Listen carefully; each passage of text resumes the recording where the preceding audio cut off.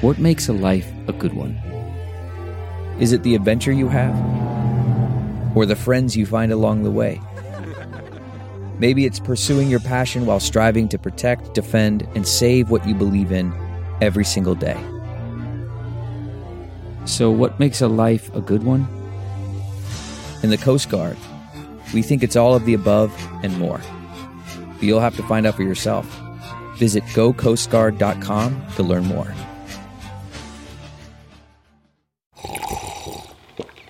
That's not just the sound of that first sip of Morning Joe. It's the sound of someone shopping for a car on Carvana from the comfort of home. That's a good blend. It's time to take it easy, like answering some easy questions to get pre-qualified for a car in minutes. Talk about starting the morning right. Just like customizing your terms so your car fits your budget. Visit Carvana.com or download the app to experience car shopping the way it should be. Convenient, comfortable. The comfort of your favorite seat is now your comfy car selling command center, thanks to Carvana. It doesn't get any better than this. Your favorite seat's the best spot in the house. Make it even better by entering your license plate or VIN and getting a real offer in minutes. There really is no place like home. And speaking of home, Carvana will pick up your car from yours after you finalize your offer. Visit Carvana.com or download the app and sell your car from your comfy place. Welcome to episode 372 with my guest, Daisy. This is the Mental Illness Happy Hour. My name, if you need to know, I'd rather not share it until we get to know each other a little bit better. Maybe at the end of the episode, you know what the fuck. My name is Paul Gilmartin, and I am the host of this, I don't know what this tone is that I've adopted. It's kind of sincere and creepy at the same time. The Mental Illness Happy Hour, I was saying. I love digging a big hole right out of the gate and seeing who hangs on. This is the Mental Illness Happy Hour, a place for honesty about all the battles in our heads, from medically diagnosed conditions, past traumas, and sexual dysfunction, to everyday compulsive negative thinking. This show is not meant to be a substitute for professional mental counseling. I'm not a therapist or a mental health professional. It's not a doctor's office. It's more like a waiting room that doesn't suck. The website for this show is mentalpod.com. Mentalpod is also what you can follow me at on Twitter and Instagram. You will not be seeing pictures of my lunch. I do not understand that whole thing. I would never assume that somebody wants to see a picture of my Reuben sandwich. That sounded dirty. Yeah.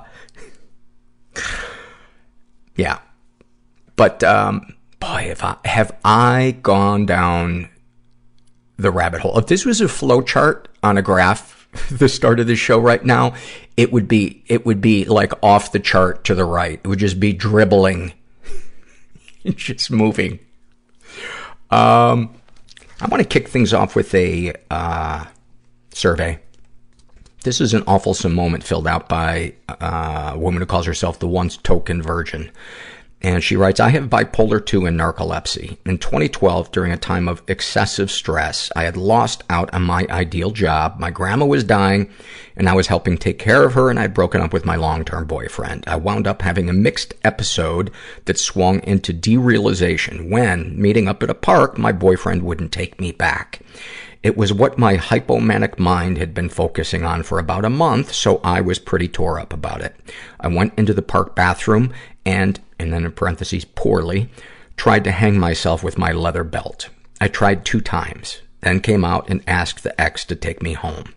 Once there, I tried to hang myself twice more in the upstairs bathroom. I finally came to and told my dad in his office across the hall that I was trying to kill myself. He replied, well, that's a stupid idea. I would say no, that is a heartbreaking sign that your daughter feels alone with her pain. You choosing to be a parent? That's a stupid idea.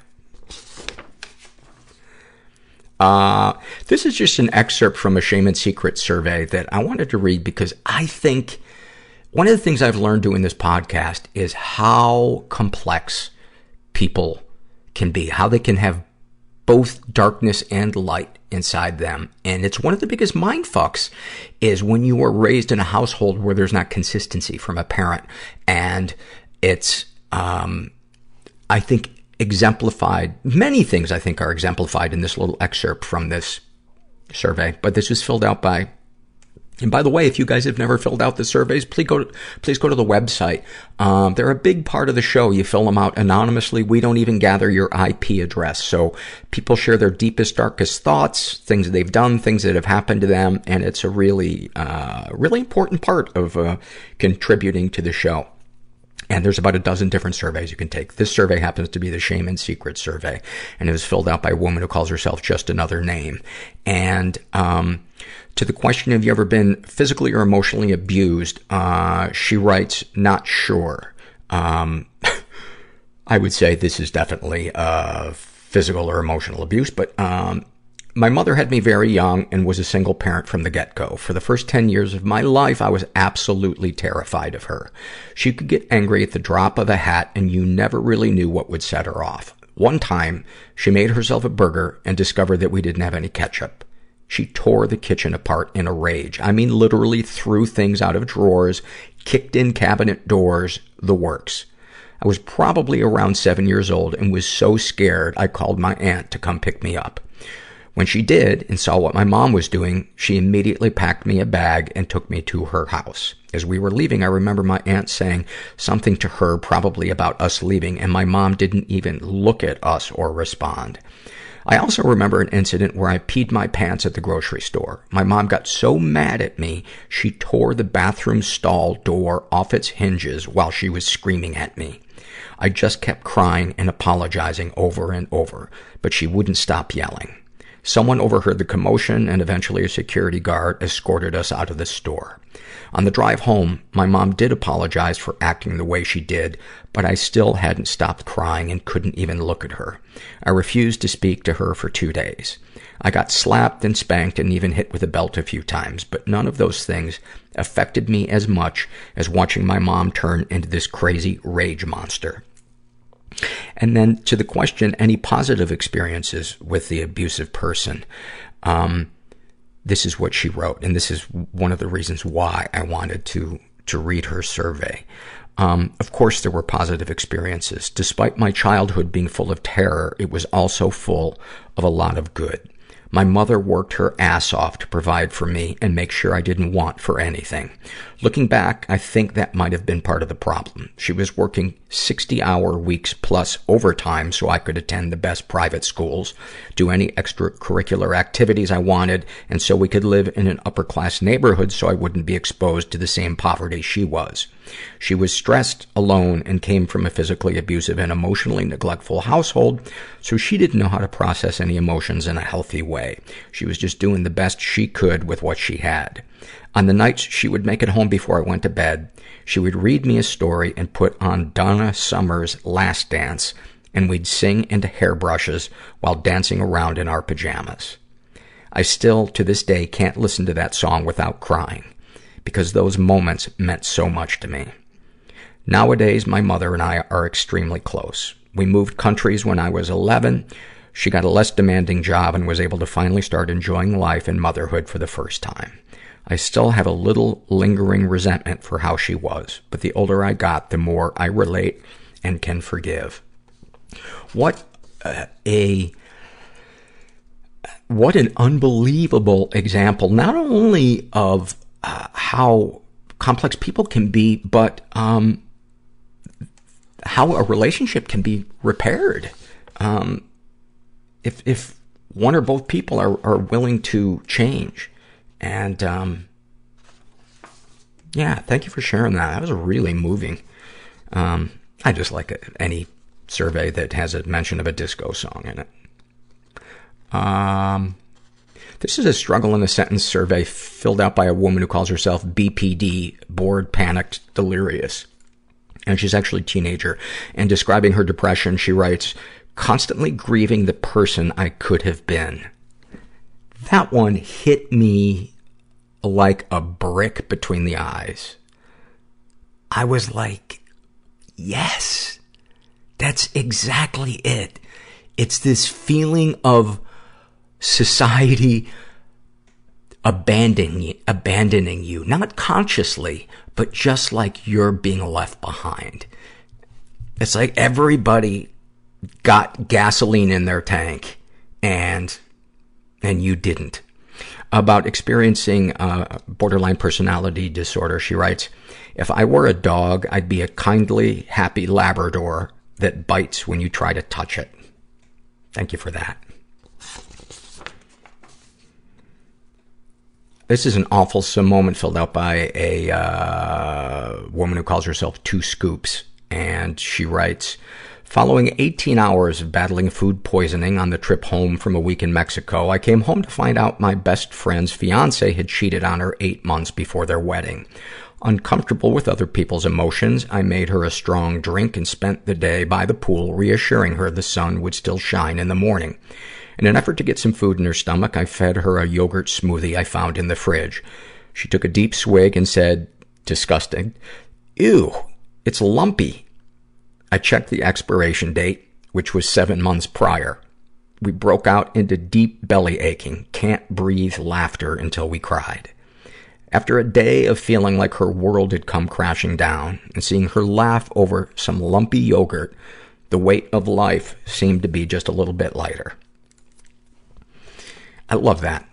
I love that. I think we're all looking for our lumpy yogurt.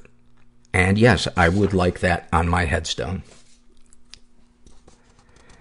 This is filled out by, quite a lot of, I think almost all of these surveys are filled out by, women. I guess all the males are, I feel abandoned by the male population. This is filled out by Maggie, and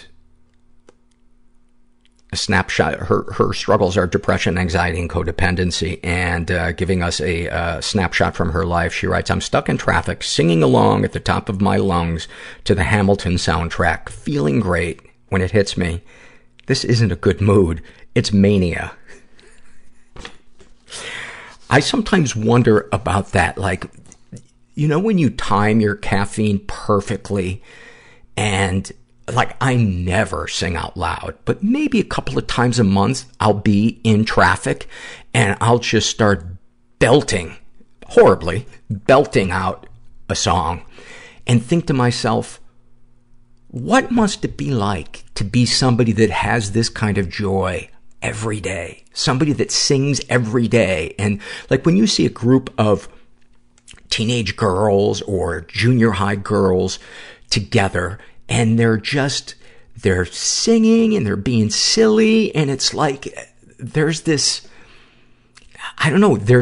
energy that I have experienced maybe 20 times in my life of just no self-consciousness and can't contain energy.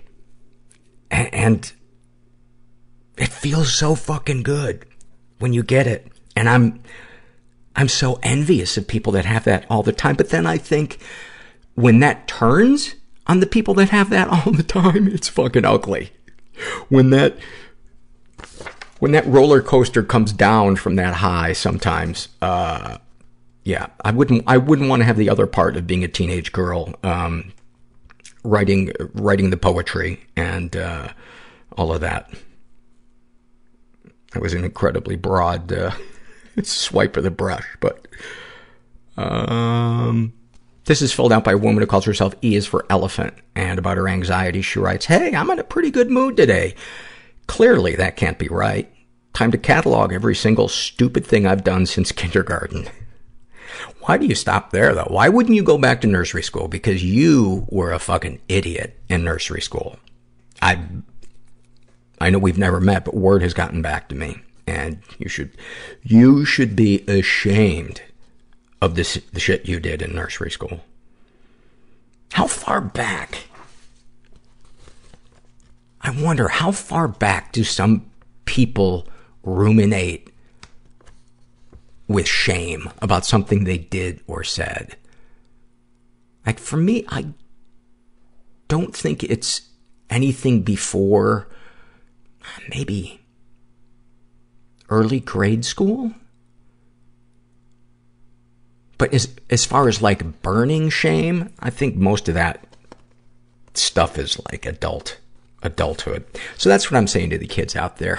You think you're ashamed now. Wait till you become an adult and you'll know what real shame feels like. This is filled out by, same survey filled out by a woman who calls herself, I think I talk too much about myself and about her anxiety. She writes, anxious about not being invited to a social event, then getting invited and becoming anxious about going.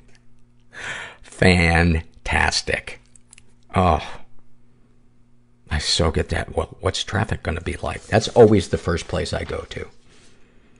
What freeway is going to be? What time of day is that going to be? Oh, I can't do that. I'm going to be on there for 3 hours. What if there's an earthquake? Then I don't have water. Then I am trapped in my car and I die of thirst. I'm just like a bug roasting in a glass case. And nobody's going to help me because I'm on my own. This is a happy moment filled out by Pooey. And she writes, today I had my first therapy session on BetterHelp.com. My therapist seemed to understand me totally. She said to me, everything you are feeling is completely normal. It almost brought tears to my eyes. Me, a girl that has had such bad anxiety attacks that she yells and screams uncontrollably. I'm normal? How fucking cool is that? There are no feelings that aren't universal, you know? It's what we do with them. And that's what I think is, and obviously, yeah, this is a lead in to our sponsor, BetterHelp.com. But, one of the things that I've learned in therapy is there are no unhealthy feelings. There's just healthy or unhealthy ways of expressing them. And it was a relief to me too, when I first started going to therapy, realizing that the things that I think and feel are no reflection of who I am as a person. Our character is defined by what we do with our thoughts and our feelings. And, I love BetterHelp.com, love my therapist. I've been going there for a year and a half, and, we're working on some good shit together, man. I feel really safe with her, and she gets me, and, I feel, I don't know, is safe the right word? I feel like I can let go because she knows what she's doing. And, it's nice to just spill my shit for 45 minutes and let go and have an objective, informed, compassionate person help me sort it out. So if you want to check it out, go to betterhelp.com/mental. Make sure you include the /mental part so they know that you came from our podcast. So betterhelp.com/mental. Complete a questionnaire, and then you get matched with a betterhelp.com counselor, and you can experience a free week of counseling to see if online counseling is right for you. And you got to be over 18. Check it out. This is a happy moment. No, this is a struggle in a sentence filled out by Pillow Drool Stain. And about her depression, she writes, dead static television channel. That is spot on. About her love addiction. He says, I love you. I think, yuck, gross. That's a part of love addiction that a lot of people aren't aware of, because they think it's only about being enamored or obsessed with somebody. But it's, that's how the love addict is for the person who's love avoidant. But then when the person decides they are into you and you're a love addict, that's the response is, ooh, something has changed. I'm not attracted to them anymore. My skin is crawling out. I gotta get the fuck out of here. A snapshot from her life. Sitting in the back seat when my parents are driving to the grocery store, and my father turns to my mother and says, why is she here? That is so fucked up. That is so fucked up. He should get together with the other dad that said that's a stupid idea, and they should start a poker night. Just shitty dad poker night. And then this is an awfulsome moment filled out by Betty Boo. And she writes, I've been struggling with my self-esteem recently, dealing with constant thoughts about how I'm not smart enough or competent enough to do my job, and that everyone around me is hugely disappointed and feels let down by my incompetence. Regardless of whether it's true, the obsessive thoughts have been giving me minor panic attacks on a regular basis. Anyway, the other day our CEO was supposed to write me a letter of recommendation for an important project. In the end, she was called to a meeting, so I was instructed to write it on her behalf and, quote, make it convincing.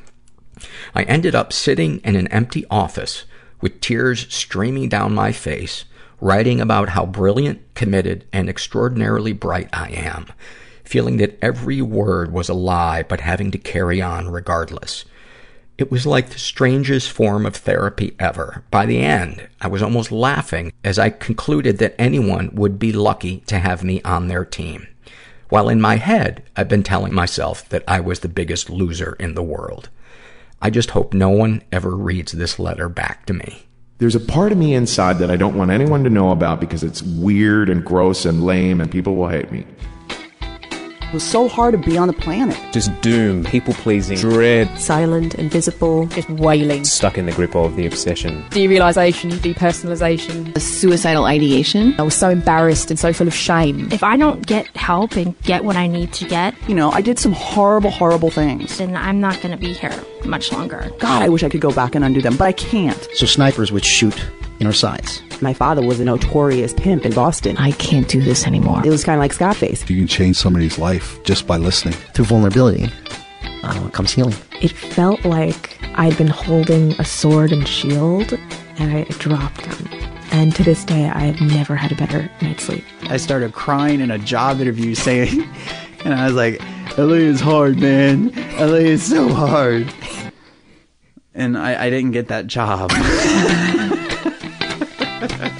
I'm here with Daisy, and that's a pseudonym, because we don't want her domestically abusive ex, who's also, would you say, a stalker? Yes, not currently. But. Okay, but we don't. Yes, just for you to be safer and to share more freely, we're going to call you Daisy. And you're an artist in multiple mediums, very successful. You were raised Mormon. Yes. Where would be a good place to start with your story?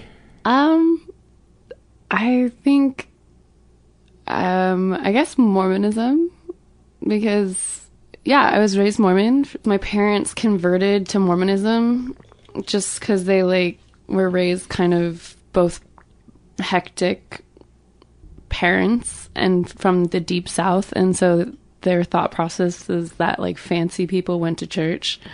And so then the missionaries knocked on their door, and then they became Mormon. In other words, to them, Mormonism was fancy or not fancy? They as a couple wanted to join a religion, a church. And that was when my oldest sister was born. And so then the whole family is Mormon. So you've never known anything otherwise? Yeah, they were Mormon when you were born. Yeah. What kind of people were your parents? My mom is definitely not nice to me. Just a very, she had her own issues. She was a fraternal twin, and she was not the cuter twin, so she hated, I feel like she resents that I'm I've been a professional model actress. So I feel like she always kind of was your looks are not going to last you your whole life, or just really kind of mean about it all. And she was closer to my sister, and she just didn't relate to me. And I was the youngest and of 5 children. And there's like 19 years between me and my oldest sister. Wow, that's quite a span. Yeah, and so it was basically like by the end of it, they're just like, can you please just... I felt like they were just over having kids, or just over parenting, and just in survival mode. I hear that a lot about people Older that parents. and the kids further on down. It's like pretty much just come home in one piece. Yeah, I mean, it was a weird thing because it was like I was a Mormon girl, and it was like you need to be a virgin and not do drugs, not drinking, and very like strict. But because my dad had been laid off most of my teen years, my mom at 50 had to like find a career and make money and support the family. So I totally identify with her, and I think she's really strong for that. But like I left home at 17 because she like freaked out because she thought I was, she went to, She thought you were wild or what? Yeah, she thought I was like just down the wrong path or something. So. Did she have evidence to support that, or was it just... Well, I worked in a music venue since I was like 14, 15 years old. And so I worked downtown, so I was working all the time. So I had like the influence of kind of artistic people that weren't like Mormon, but I played, like I would go to church and I would go to seminary and I would go to everything. And then I would go to, these shows in Arizona. It's like the first stop from LA. And I was the runner for the promoters, and I was runner and worked for the owners. And one of the owners was like an ex Hell's Angel, and it was like crazy. In downtown Tucson is, there's a Greyhound station next to a college, next to like all the bars. So it was like a hotbed, and it's like the first city up from Mexico. So it's like you got migrant workers and burnout hippies and cowboys, and so it's like I kind of had like one life downtown and one life at home. What were there things that fed your soul about Mormonism? Did you have any good experiences being a part of the church, or was it all just kind of hit you and bounced off? No, I totally believed in it, and it wasn't until I was like 20 that I got raped at 20, and I was just like, I have tried to be such a good girl, like, and you're letting this happen to me. And so then I kind of just was like, oh, fuck it, I'll do whatever. But I was very conflicted because everyone was always saying like, you must be a bad girl, and there'd be like girls in my seminary class giving head in the parking lot, and I was a virgin, like totally not trying to be with any dudes.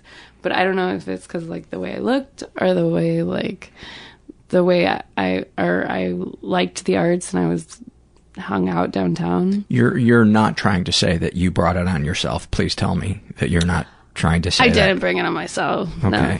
It was just... It sounded like you were starting to go down that path. No. All right. Am I way off base by saying that it sounded like you were at least saying that about your old self, that you believed that somehow you brought it on yourself because of the people you were mixing with? I just look, it's I know you don't believe that now, but I guess what I'm asking is, did you believe that? When I was younger, I had two very... I think it's really funny because I still feel like I have the same thing. I have two very different pictures of my life. I had a very picture of my life where I was like getting married and having children and gonna be like the Mormon wife, and it would be really cool, and go to college, go to the BYU. And then I also had, like the total actress dream of, I'll be on the red carpet, but I'll wear, because you're not allowed to wear short like tank tops as a Mormon. And I'll be like, I'll wear modest dresses on the red carpet. I want to be in movies. So I just had a very definite, like, I love entertainment. I love the arts. But there's no room for that everything's very vanilla, and it's very, If you're going to go into the arts, you're going to be the Osmonds. Yeah. Serious. Are you comfortable talking about the rape? Yeah, the rape. Basically, it was crazy because I left home at 17 and I was like a virgin. Did you leave under quarrelsome circumstances? My mom basically flipped out. I was running hip hop shows in downtown for an all ages club that was no drugs, no alcohol. Like most parents would be like super proud. I was like on this mayor's council, like teen council, and all these really positive things, but because it wasn't within the church's domain, I was wild and crazy. So I had convinced my parents that I was super smart, and so I made them sign up for these classes where I took more classes. So when my senior year, I had too many credits to just go into my senior class, but I was one credit away from graduating when I was a junior. So I just had to get one more credit like that first semester. So you had a ton of free time your senior year. Well, I didn't go to high school because I was just I was going to graduate early, and my mom just like flipped her shit, and she was like, "You're a dropout, and you're this." And within one day, I was like, "I have to go downtown. I have a show. Like, I'm getting paid for this," and so she chased me to the show. I went out the back door. Then she started threatening me, like she's gonna report the car stolen. And so I just put everything in a garbage bag. Or I went I put all of my clothes in a garbage bag and I left the house. And then I had worked at a runaway center, not worked out there, but I did a play, rehearsed a issue-based play about rape and molestation. Really? Which is hilarious. It was an issue-based play where we tour around to schools and we would play out these incidents, and at the end of the play we would sit and listen to students coming. So I went to the runaway center because they knew me from rehearsing there. Mm-hmm. And I was like, my mom's going crazy. And they were like, okay, we'll sign these papers, we can help you get emancipated. Yeah. And so I just worked the system and just made my parents chill out. And then this terrible thing happened. How soon after that? Couple years? It was a couple years. But you were living on your own at that point? I left home when I was 17. I lived in a YMCA building downtown, paid $200 for a room, a month. And then I moved to LA when I turned 18. I had kind of started hanging out with a guy in Tucson. He started coming out to LA, but I was still going to church on Sunday, still trying to be a virgin, don't touch me, don't do anything. Then he would stay with me a lot in LA, and then he moved down to Mexico, and I was totally in love with him, but he was frustrated with me because I wouldn't have sex with him and I wouldn't do anything with him because I was this really conflicted Mormon girl. What ended up happening was he got coked out and drunk, and I locked myself in a bathroom and he knocked on the door and raped me. It was great. Wow. And so then I was so freaked out that I was can I please leave tomorrow? And so I never called the cops or anything because it was in Mexico, it's my word against him. I was already so ashamed just for even going to Mexico, and I just felt really powerless and didn't really say anything to anyone. I can't imagine how untethered and helpless. Yeah. You must have felt. As you talk about this, you seem one of two things. You've completely processed it and you're cool with it, or there has to be a certain amount of detachment from it because you don't want to. I've been through a lot of therapy. And I always, say I was raped when I was 20, because it definitely, from being in that issue-based play, I knew it was rape. And I started self-harming after, it started coming out.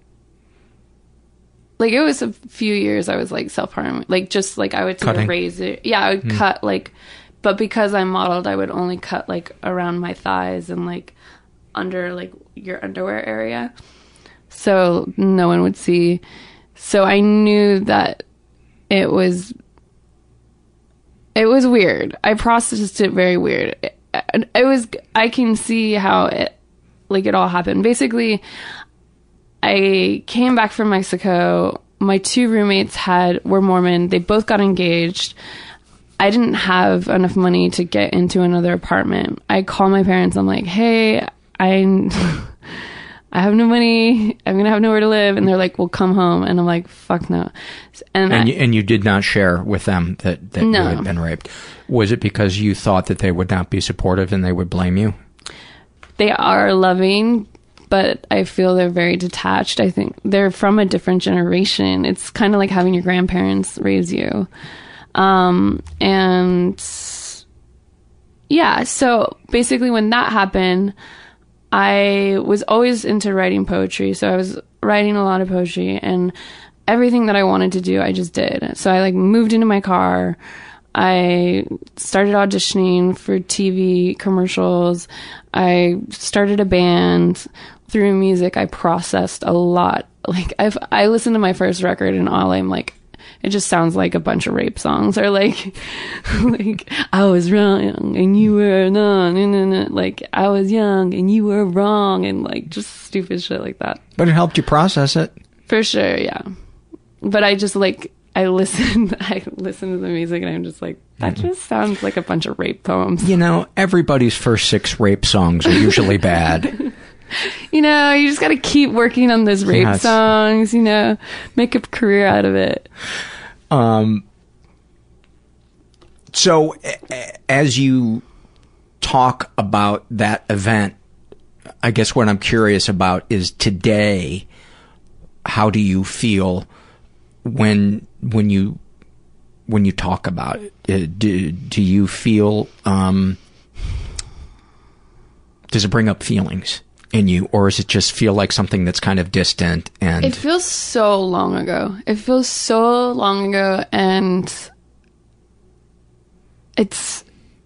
I feel recently I had acupuncture, and all of this crazy, my jaw locked up, my hands froze up. I was crying in my boyfriend's arms. I was having cramps going up and down my body. And it was because it was unlocking some of the injuries that I had from the domestic abuse. I feel like I just always have a weird, complicated story with guys. It's not, there's always something. And what do you attribute it to? I feel like I didn't, because I was raised Mormon, and there was, with my older sister was 7 years older than me, and she was in high school, and she was having issues with guys, and she'd be like, guys are horrible. No, don't French kiss a guy until you're 16. So I didn't French kiss a guy until I was 16 years old, and literally got badgered all through junior high and high school. And I just don't feel like I got that training of this is how you date. This is how everything was always a secret. I couldn't have a boyfriend. And then the Mormon guys would have crushes on me, and then I wouldn't like them back, and so they blow up my mailbox over and over again. And my dad would make me pay for the mailbox. That's what they do instead of masturbating. They blow up mailboxes. And so, something's got to give. Yeah, it's just yeah. Is there anything else from that time period that you'd like to share? Because what I really want the focus to be is the domestic, the domestic violence, because it was so crazy. I didn't know this shit could happen to me. I I had nice, I mean, okay, the rape happened, then I had like a nice guitar boyfriend, then I dated a photographer for a long time who was super sweet, just such a sweet guy. Like, to this day is just a really sweet guy. So your history isn't littered with bad choices in men? No. I mean, and my dad is the best, sweetest guy. And I just feel, I think it's, I don't know if I just didn't know. Like, I didn't know the signs of what walking down this path of, you know, losing control, or just... Which is why I think your story is so important, because I think people have an image in their mind when they think of domestic abuse. They think, lower income. Your dad abused you, so your dad abused you, right? It's a woman who has very little options, leverage with men, or options, or whatever, and because your story doesn't fit that mold, and I would imagine most stories don't necessarily fit that mold, or at least a lot of stories don't. Where to start? Where to start? I had been nominated for a big award, like nationwide on TV award, and it was like 2012-ish, and I was totally riding high on life. But I had recently broken up with my very long-term boyfriend because I wanted to get married, and we've been dating for like on and off for a long time, and I was just like, he's never going to get married. Like, I'm not going to invest more of my time with someone who doesn't want a commitment. Okay, that's like a healthy thing, right? Mm-hmm. Boundaries, yeah. Right? So then here comes this guy that I knew from around, and I should have known because, well, I'm anonymous, so I can say anything. Because I had done like drugs with him at his like big mansion in the hills one time, and because I moved to LA as a really young girl, I didn't want, my one goal in LA was to never be a coke whore. So I've always really stayed away from. By the way, I love the negative goal. The goal to not be something. Those are achievable. You know, my goal has always been to not stab 50 people at a bus stop. And to this day, I have made my dreams come true. Congratulations. Thank you. He finds out that I break up with my ex, and he is like, let's go to dinner. And so we go to dinner, and before we even got the drinks, he's like, we're going to date. Like, we should date. It was kind of like, it didn't stop. There was no getting off. How did the abuse stuff begin? He made me feel like I was saving him in a way, because when we were together, he was like, he had lost his position. Like, they had put him on timeout because he was so crazy. He wouldn't do drugs when he was with me. Like, we'd only drink.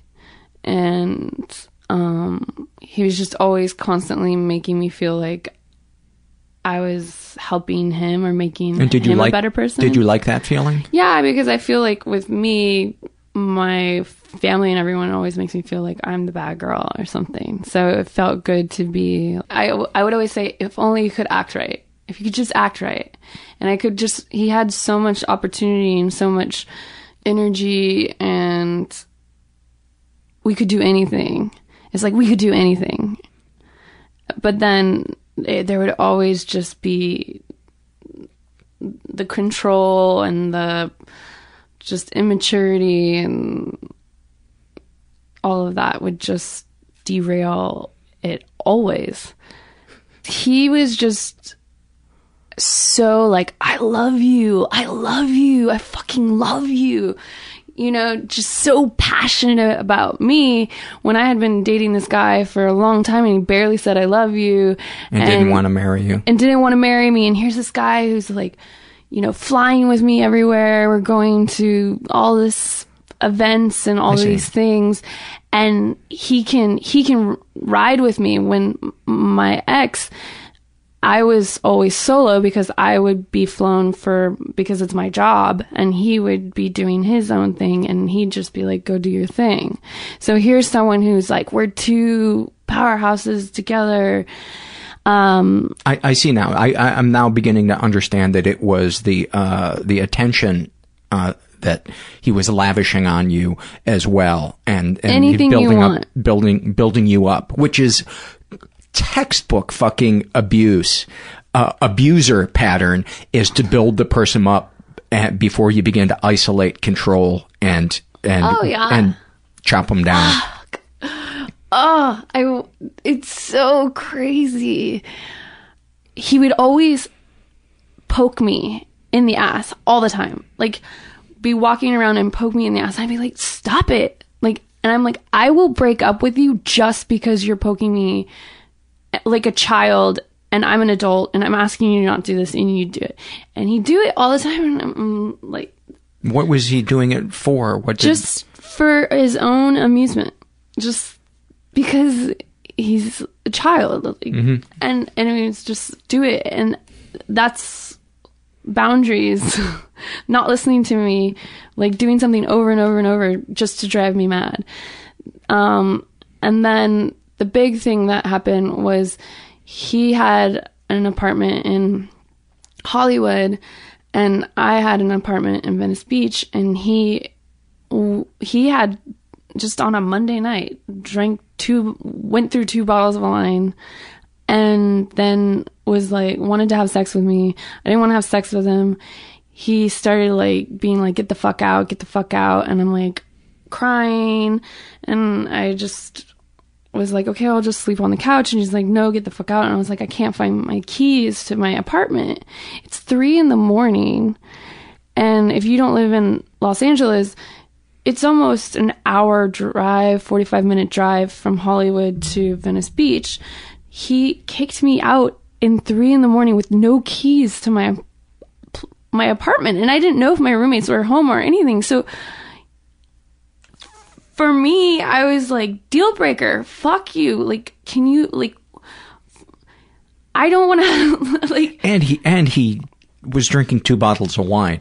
I mean, clearly that wasn't the first time this guy was getting loaded to a degree that wasn't normal, right? Yeah, no. So was that a red flag for you, the amount that he would drink and the drugs that he was doing?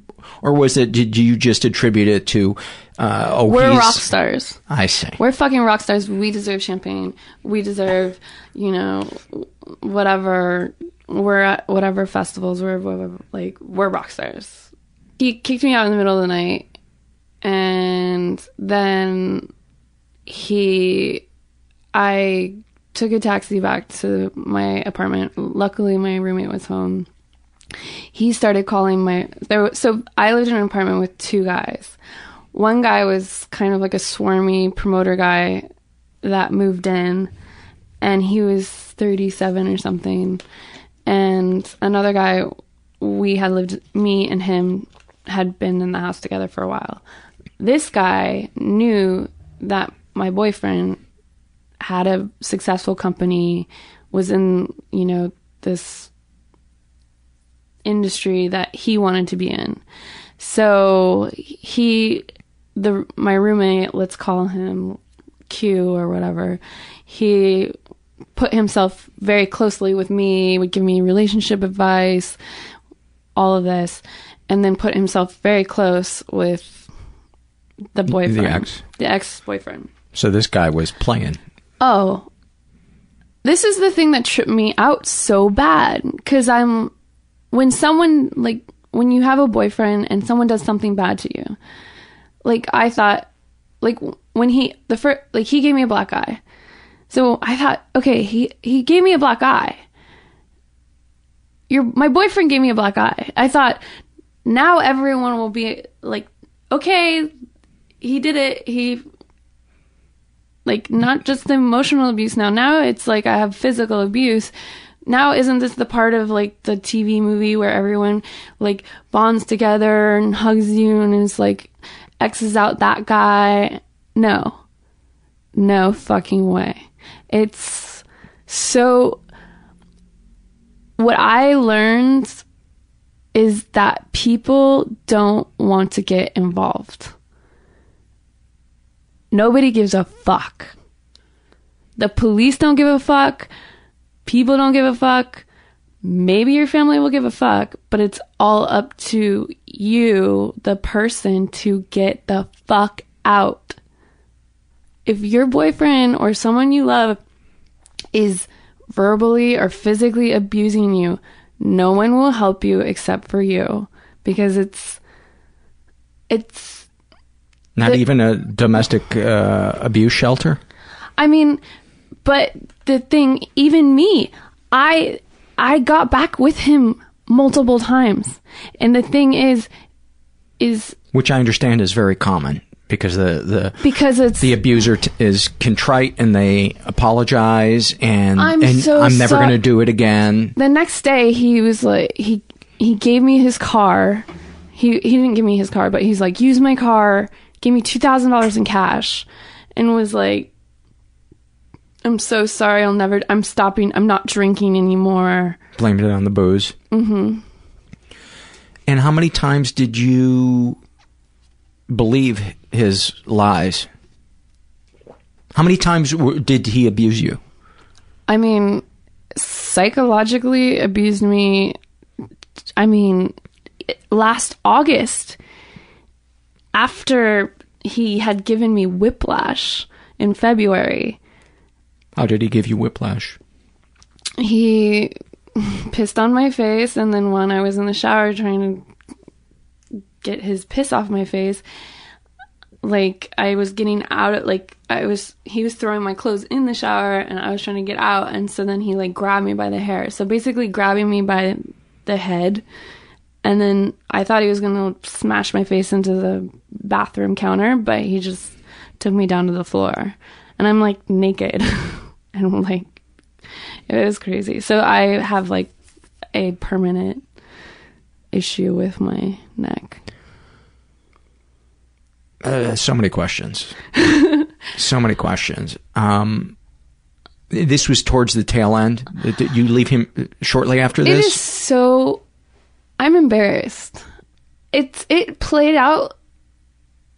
I mean, it was from start to finish, it played out for almost 2 years. But there was, I'd break up with him for 2 months, and then I got a restraining order on him, which he avoided, and I didn't talk to him for 7 months. And then we got together for 3 months, and within the 3 months, I moved out of my apartment, signed a lease with him, got engaged, and then got whiplash within 90 days. Why? Help walk me through the decision after having a restraining order out on somebody to not only get back together with them, but to get engaged. Had he just convinced you that he was a changed person? I felt I had dated, I had left, I had went to New York City, and I had been dating other guys, and one guy kind of fucked around on me, like fucked with my head some more, but it was more just, just we're in New York City, I'm dating a bunch of people, and I just was so frustrated. It was like, nobody loves me, but I know if I call this guy, he'll jump on a plane, and so it was kind of a power thing for me too. It's so much drama. And then the people around, and it sours the people around you. It sours, so I then introduced him to my friends in New York City. So then when he pissed on my face and gave me whiplash, and I told my friends in New York, guess who he goes, hey, so-and-so, do you want a penthouse for your birthday party? Like, I'm in New York, and they're all party girls, so they're just like... it's cool. So then that group of friends that I had went and made friends with outside of all the friends in These sound Venice. Like terrible fucking friends. They're not my friends anymore. I mean, if I saw it in a movie, I would think, oh, that's a bit of a stereotype of the shallow L.A., New York party scene, but I guess it's not.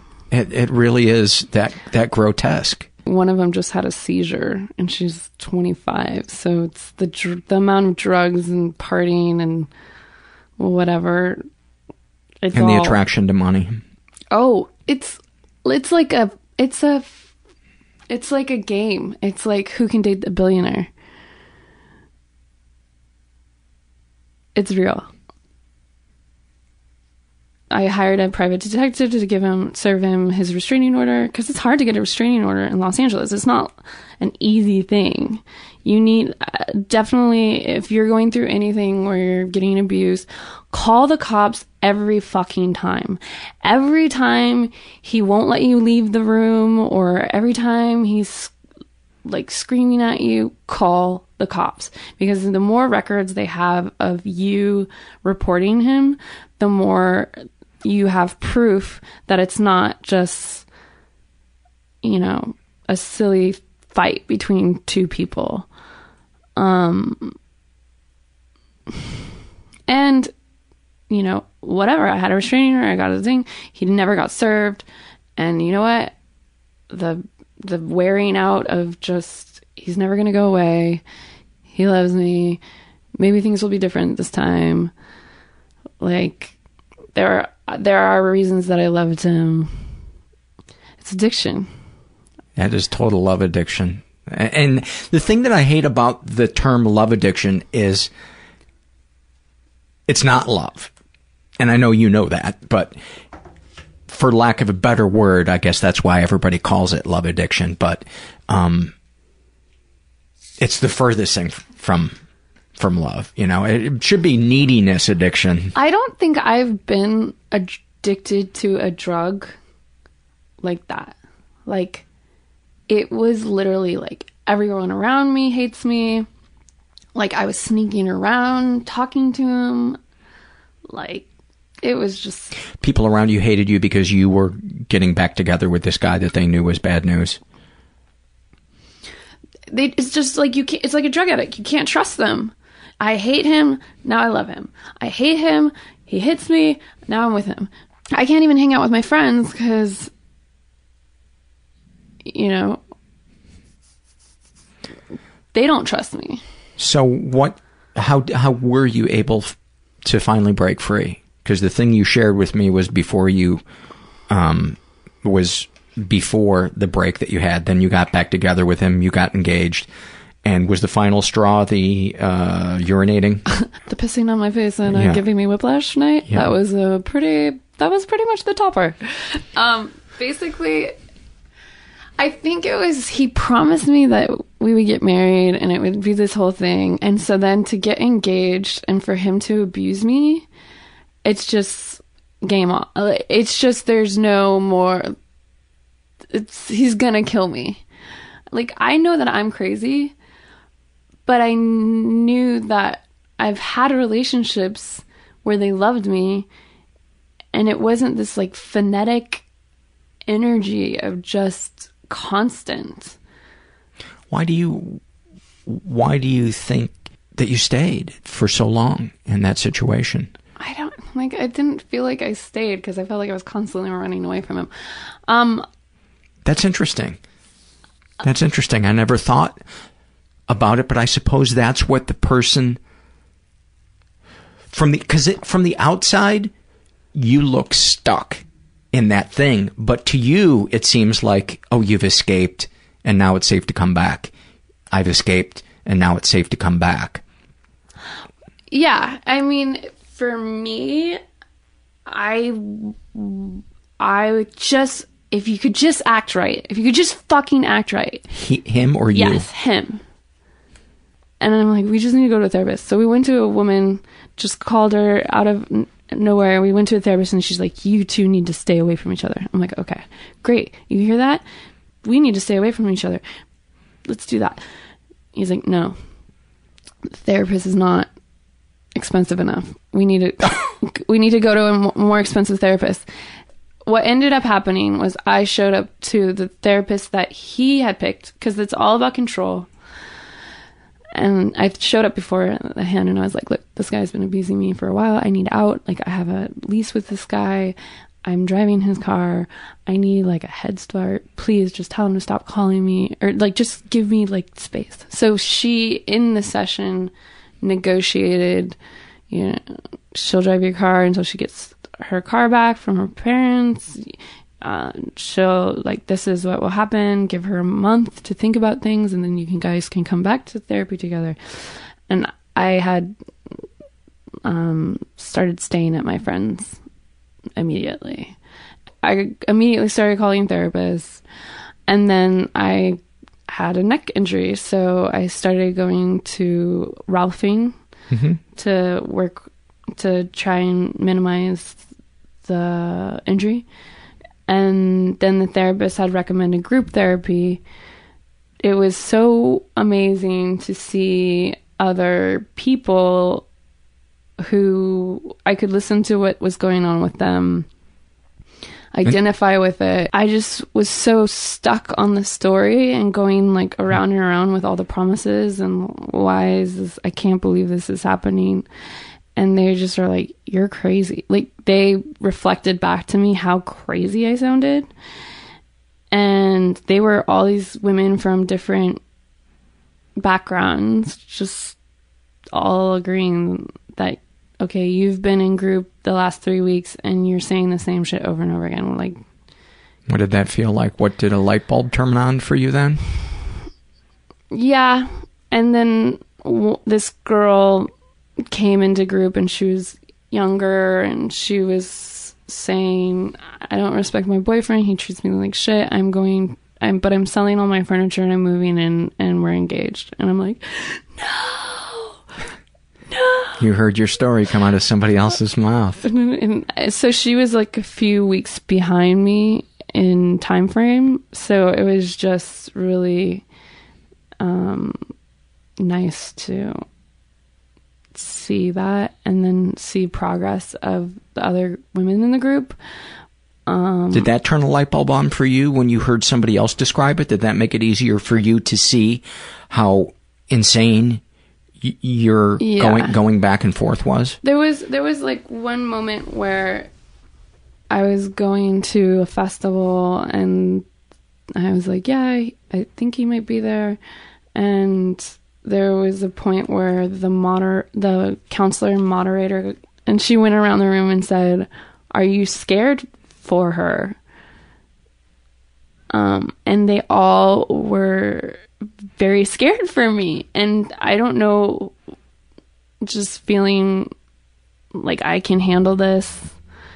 But now I feel I was in a scary situation. I'm scared to death of that person. To this day, are you scared? I would not want to be alone in a room with that person. And if I saw him, I would just walk away or try and get into public spaces. I wouldn't even trust him in a public space. What did it feel like when they went around the room and you saw that these people cared about you? What did you feel, if anything? I felt like, wow, this is more serious than I think. You know, I guess when it's on intervention and everyone says you're on crack and we're scared for you. Yeah. It is crack. It's as deadly as crack. It and really is. I mean, I'm proud of myself because I'm so happy I don't have a child with this person. Oh my God. Oh my God. Yeah. I mean, that was like a horrible decision I never wanted to make, but I was talking to a friend and she said, you know, your kid is like half of your partner and you're going to see your partner in that kid for the rest of your life. The good and the bad. I was just like, oh my God. So do you feel today as if you're have more tools in your belt to not only recognize red flags, but to set boundaries for yourself with people? Yeah, I do. There's a little bit of a grimace. You made a little bit of a grimace when I said that. It's hard to trust yourself. I feel ashamed that was like, I just can't, like, I have post-traumatic stress. Like, I've been through a lot in my life between the Mormonism and Hollywood and rape and all of this, being on your own for so long, to like have, like, I thought when you got older, things got easier and you know yourself better. And so it really made me be like, I don't know what the fuck I'm doing. Like, how did that happen? How did that happen to me? How is your relationship with your current boyfriend? I mean, it's 100 million times better. I've read so many books, just so many books about dating, how to set boundaries, and good. And what book would you recommend the most of the ones you read? A book called "It's a Breakup Because It's Broken." Mm-hmm. It's Just a Fucking Date. That was a really good one, because I feel like I was rebelling against the Mormonism, so I would be like, "You're cute," and then go home with a dude, and I just had forgotten how to date. Mm-hmm. I feel like I got really predatory after my really long-term relationship broke up. I had to really focus on what am I putting out there, because I don't want to put out like crazy girl drama. I wasn't telling any new guys about all the drama. And yeah, there's no better way to lure in a guy that loves crazy than to trauma bond on your first couple of dates. I'd be like, hey, there might be a guy who will come and kill you. Don't mind him. He's just at the window knocking. Hi. Do you feel like you're in a good place today? Yeah. I mean, I feel like I could write a movie about it. I saw Enough. It might have to be a Lifetime movie. Oh my gosh. I saw J-Lo's Enough on the TV the other day, and I was like, it's so crazy. Is there anything you'd like to share with the listener before we go? Share. Just, you're worth it. You're worth being treated well.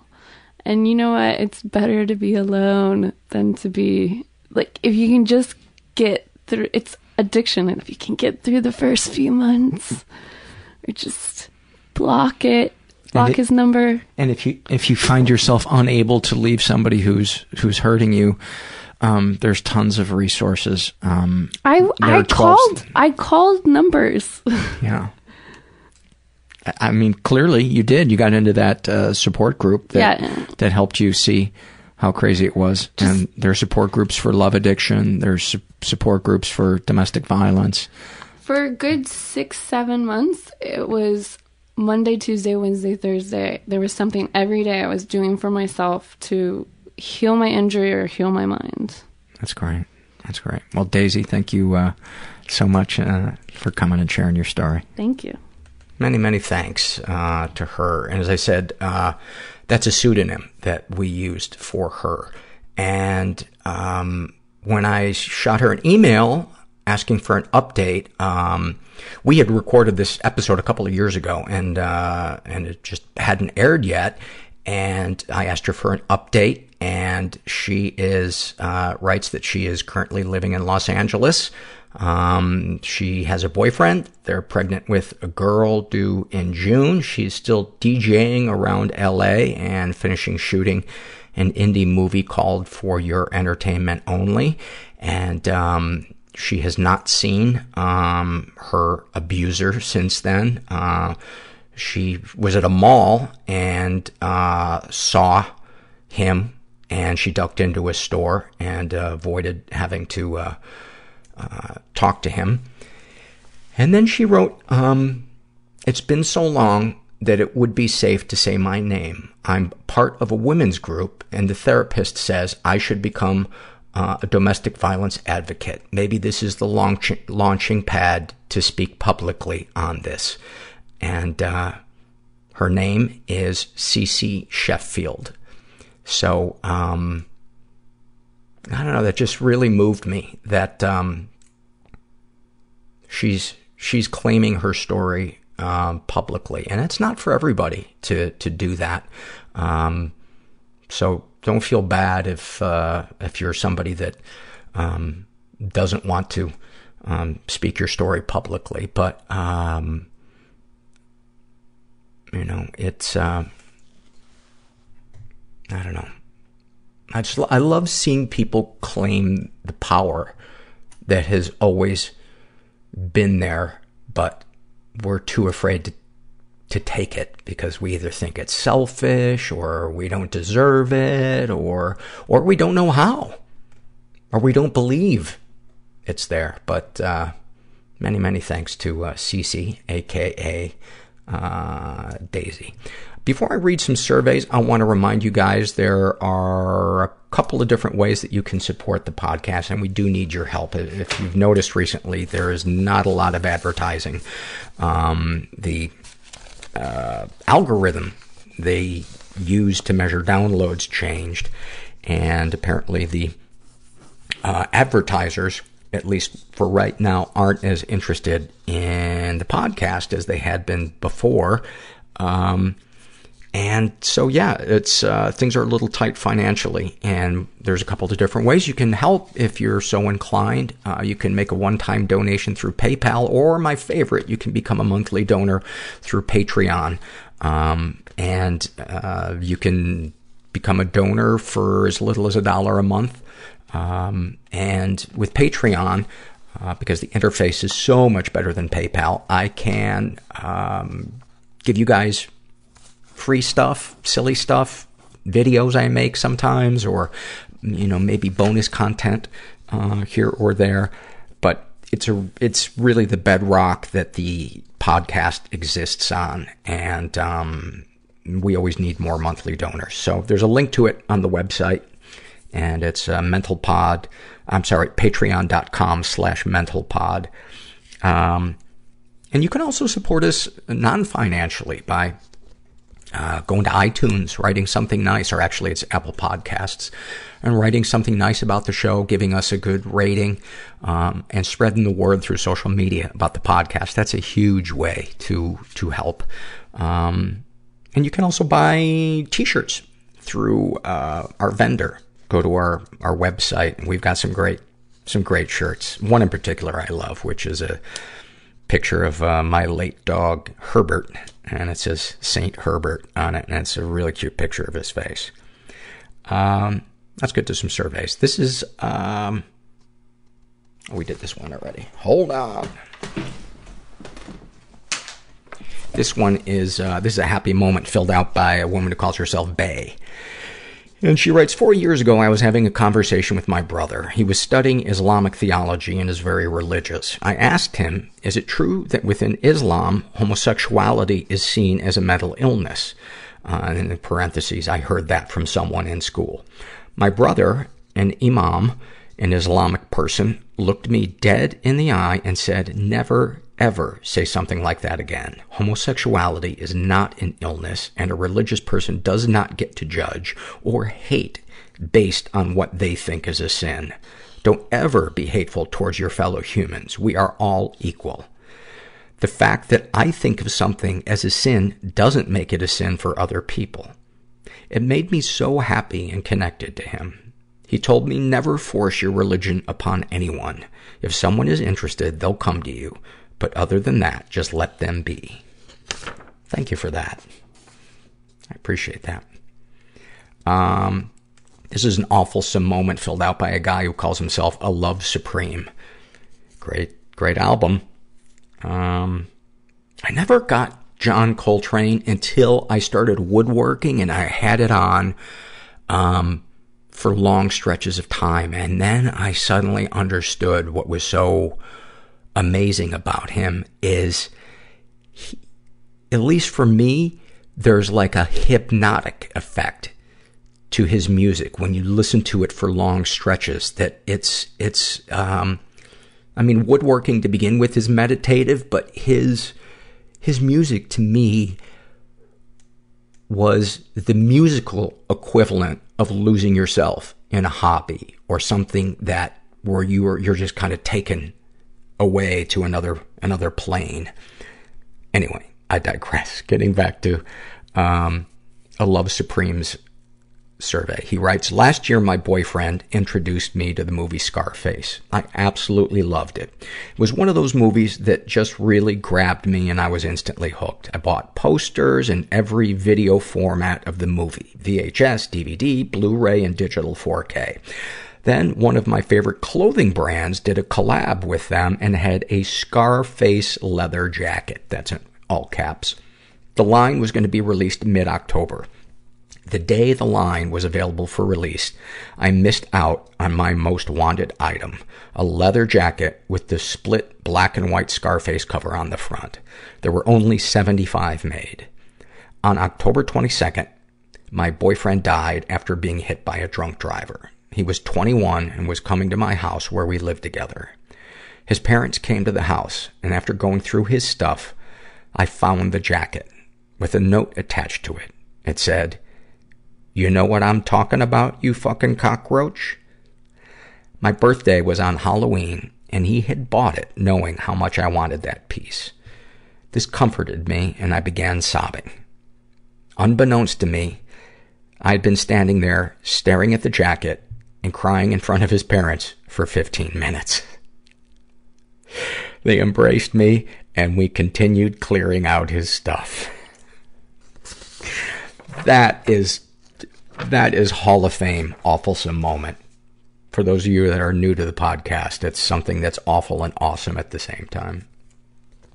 This is a struggle in a sentence filled out by a guy who calls himself, I'm just going to steal Diogenes. I have no idea what Diogenes are. Is she that brand of Greek yogurt, Diogenes? Is her porn name Lumpy Yogurt? I'm just going to steal Diogenes writes, about his depression. Nothing sounds fun, but I hate doing nothing too. Oh, that's so good. About his anxiety. Is it rude if I move down one seat just to be a full chair's length away from all people? No, that's just smart. That is just, sometimes I will go an entire room away from people. Oh yeah. There is nothing more fucked upedly comforting about moving away from a group of people, maybe a loud party, and finding a chair where it's quiet, like 100 yards away from everybody. That to me it's like getting in a jacuzzi.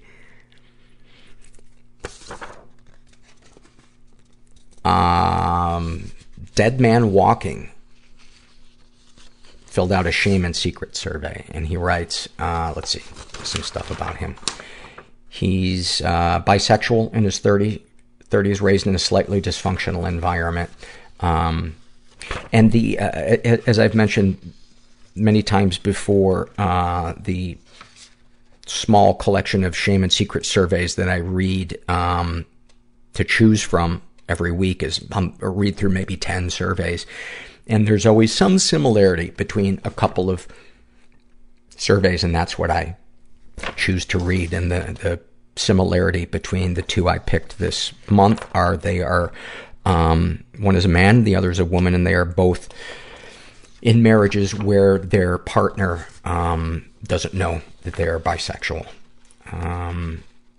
And so, let's see, ever been the victim of sexual abuse? And he writes, some stuff happened, but I don't know if it counts. My uncle exposed himself to me at a young age, not sure if anything else happened. He writes that he's never been emotionally or physically abused. Darkest thoughts. Having sex with my brother-in-law in in the church he pastors, either forcing him or mutual. Darkest secrets. When I was in the military at my first training base, after basic, I would sneak in my roommate's laundry bag, grab his underwear, wear them, smell them, jack off, all the while with the potential of getting caught by him. Sexual fantasies most powerful to you. Group sex with both of my brother-in-laws, them forcing me to. Me and a random guy in a gym shower / locker room. How do you feel sharing that? No different, really.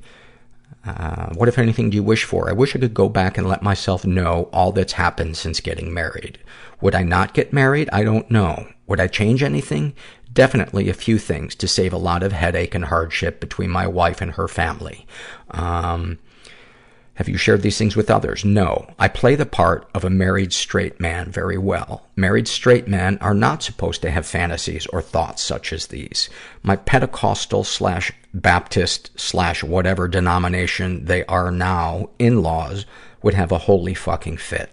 Although we have talked before on a small degree about my sexuality, my wife wouldn't be able to handle knowing this. How do you feel after writing these things down? Normal. Thank you for sharing that. And, man, something that just bums me out so much is when I read surveys by people who are denying living their authentic life because it's too scary for them to claim that authenticity publicly. They're afraid of other people being upset or whatever, their reaction, whatever it may be. And I understand it. I understand caring too much about what other people think or them being upset. But it's hard to see because you know how much that person has compartmentalized an important part of themselves that is their authentic self. And yeah. Sending you some love, man. This is a struggle in a sentence filled out by a woman who calls herself No Showers, Only Dry Shampoo. And in describing her depression, she writes, like holding your head underwater.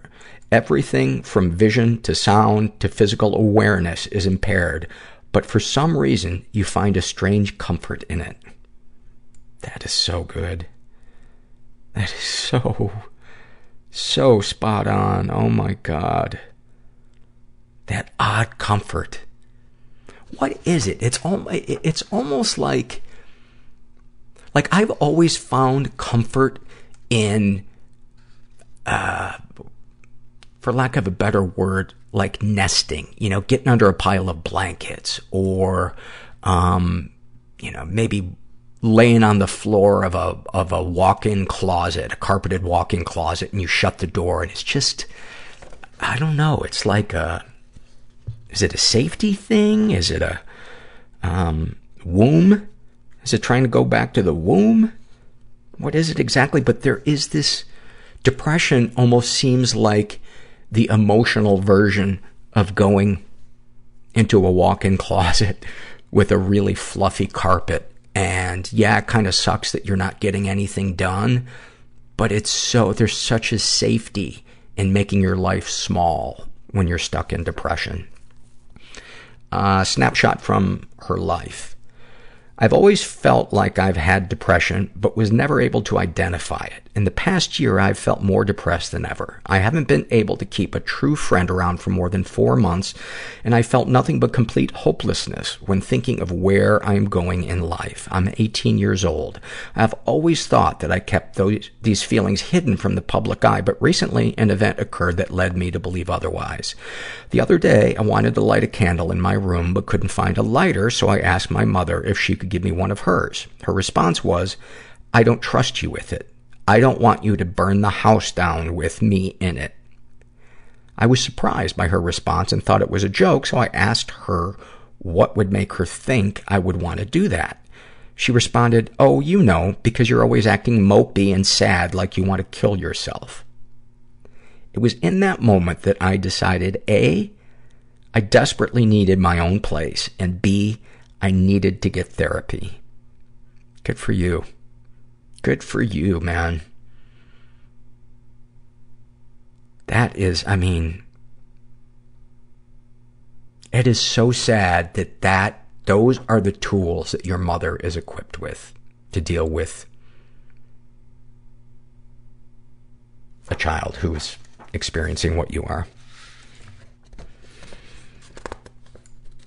This is a shame and secret survey filled out by a woman who calls herself British, and it's Giel. Did she mean to type gal, or is Giel a word? I'm coming across a lot of words I don't know. She is in her 20s, identifies as pansexual, says she was raised in a stable and safe environment, ever been the victim of sexual abuse, multiple times, one that she never reported and one that she did report. She writes, I was raped by my father when I was a teenager, twice. This, to me, speaks of how much we want to believe that things weren't that bad, that she described the environment that she was raised in as stable and safe when she had a father who raped her. I was groomed by a teacher at school. I was also raped by a cousin when I was passed out drunk. Reported the first one, and the police decided not to prosecute based on the fact I was in a relationship with my teacher. You know, if they knew anything about sexual trauma, they wouldn't be calling it a relationship. Because, yeah. Anyway, continuing. Never bothered with the third one. By that point, I thought I'd never report a crime ever again. She's been emotionally abused. Don't want to say because it would be too easy to identify me as the abuser listens to your podcast. Any positive experiences with the abuser? Absolutely. I still try and have a relationship with my dad. Also confusing is that my whole family blamed me for it. I have had a lot of therapy, so I am now in a place where I accept what happened and that it's okay for me to still want a dad. Darkest thoughts, that I'm gay. It's really hard for me to tell people. I tell everyone I'm bisexual, but choosing to be in a heterosexual relationship, but really I'm scared of what my parents will think. Isn't that amazing that she is afraid of what her father will think? And he raped her. That is the power of wanting our parents' approval. That's how deep it goes. You know, and I'm not saying everyone is like her, but I think her feelings are probably pretty universal. And just so badly wanting to salvage a relationship out of something. And the fear of being rejected. Darkest secrets. My mom used to have sex with her boyfriend in our shared bedroom when she thought I was asleep, but I could hear everything. Every night I would turn my sofa bed round so she knew that I knew, but she just carried on. That is a form of sexual abuse. That absolutely is. Exposing your child to sexual things that you should be keeping in private is a form of sexual abuse. Sexual fantasies most powerful to you. Just being with a woman. Makes me sad to say that. I feel so sad for myself. What, if anything, would you like to say to someone you haven't been able to? To tell my boyfriend that I'm gay and I just want him to be my friend and never leave me. Have you shared these things with others? No, it's hard enough to admit it to myself. How do you feel after writing these things down? I feel sad. Anything you'd like to share with someone who shares your thoughts or experiences? please see a therapist. I had no idea how affected I was by everything that happened in my life. I had PTSD, as you can imagine, and EMDR massively helped me get through that. Please see a therapist, and if it's not right, try another one, please. Thank you for sharing all of that stuff, and you sound like such a sweet person. I really hope that you can get to the place where you claim your authenticity and trust that these other people who are adults will be able to survive whatever your choices are. Because if they truly love you, these people, they will want you to lead an authentic life. They will want you to be happy, no matter what their role in your life is. And I believe they'll come around. You know, change always freaks people out, but it's amazing what time can heal.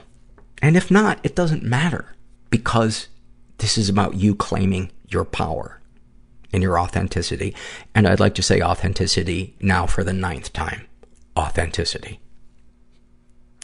And finally, this is a happy moment, filled out by a woman who calls herself trying to avoid being on Hoarders. Maybe one of the best names ever. She writes, I'm taking some time off of work to deal with my depression. I'm getting referrals and assessments for programs and all that good stuff. And the fallout from my depression, which is my messy, messy apartment. I always relate when you talk about your mail piling up. I have 2 boxes of mail I never opened at my last apartment that I didn't know what to do with, so I packed them, and they are sitting next to the shredder I ordered off Amazon a year ago, which is still in the box it came in, and piled up with more recent mail. I know. Not great. People have been kind of rude about it, like, why don't you just clean, or just decide to do something and do it? Or my personal favorite, I just couldn't live like that. Well, maybe that's why I think about stepping in front of a train 10 times a day, but thanks for your input. This afternoon, I was shuffling things around and trying to clean my bathroom when my friend showed up. She handed me a coffee and brought in a frozen lasagna. She sat on my floor and shredded all my mail and then took the shred bags out to the recycling. She made dinner and we ate together. I haven't been eating much lately, so this was amazing. She offered to come back later in the week to see how things are going and help out some more. Another work friend has been texting me sweet, encouraging messages every day to let me know that she's thinking of me and that if I need anything, to let her know. I'm obviously still a long way from being okay, but the fact that someone came and took care of a shitty and overwhelming task without judging means so much to me. My brain still wants to focus on all the rude shit people say about my depression, but I'm going to really try and remember how kind and selfless people can be too. Man, I love that. I fucking love that. We don't get enough of these in our daily life. I think that's why we watch cat videos on YouTube. Yeah. Thank you guys for your surveys. And anybody out there, you feel like you're struggling, your brain's probably telling you that you're alone and that things are never going to get better, and those are all lies. Those are all lies. In my experience, things can get better, but it takes a concerted effort, and it usually involves asking for help. And it's scary, but it's never as scary in reality as it is in our brain, which tends to catastrophize things, or at least mine did. And I'm so glad I asked for help, because I get to have this amazing life that I have carved out for myself. And I would miss out on hearing all of your stories, reading your surveys, meeting some of you in person, doing live podcasts, and getting to do something that I love. And not only that I love, but where I have been able to draw upon all the quote-unquote shitty things I've been through in my life and have them be a source to connect to other people instead of just something that was unfortunate or tragic. So hang in there, and never forget that you are not alone, and help is out there. And thanks for listening. Everybody I know is bizarrely beautifully Everybody fucked up I know in some weird way. Bizarrely beautifully fucked up in some weird way. Bizarrely beautifully fucked up in some weird way.